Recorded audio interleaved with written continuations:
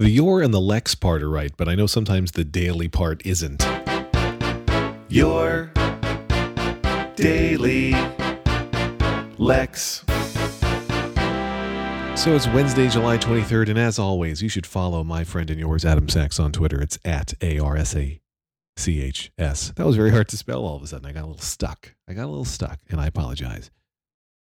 So we got these solar panels that heat the pool, which I believe I have mentioned. By the way, I apologize if any of my P's are especially plosive today, since I took off the annoying pop filter that always falls down.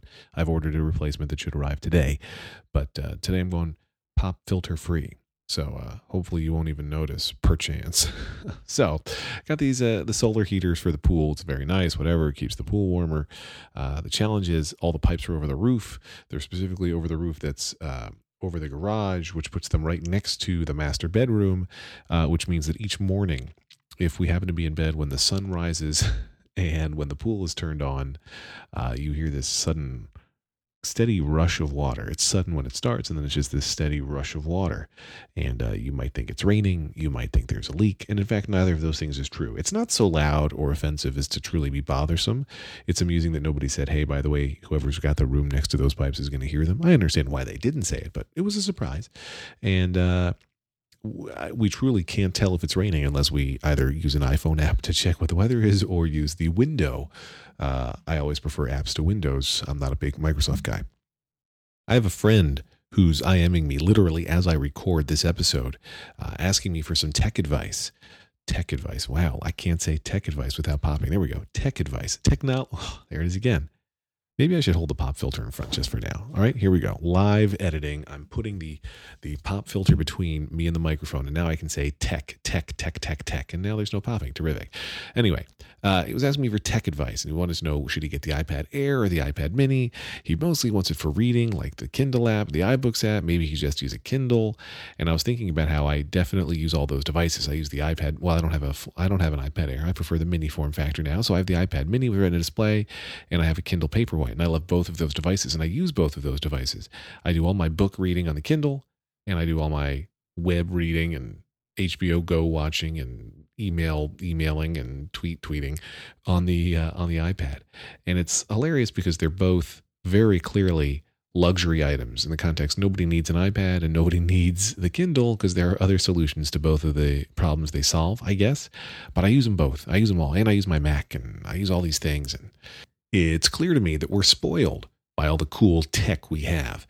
And I think that's nice. I don't have a complaint about it. I mean, I can understand what complaints people might have about it. And, you know, there's this rush amongst a certain contingency of the Apple fan audience, especially, to get every new device that comes out. You got to have the newest iPhone and the newest iPad or the newest Mac. And that hasn't typically been me. Now, when I was working for Macworld and they would buy me every new device so that I could write about it for Macworld, that was fun. It was fun to have Macworld buy you a new iPhone so that you could test out the new iPhone. But of course, that's Macworld's iPhone. And so now that I'm on my own, now that I don't work for Macworld, at some point the iPhone 6 is going to come out unless they change the name and stop numbering those. And whatever that next iPhone is, certainly I will lust after it. It'll have some cool features that'll get me very excited, I'm guessing. But I think it's okay if I don't have it. I think it's okay if I don't own the brand new shiny iPhone. My 5S doesn't actually get worse because there's some new iPhone out there.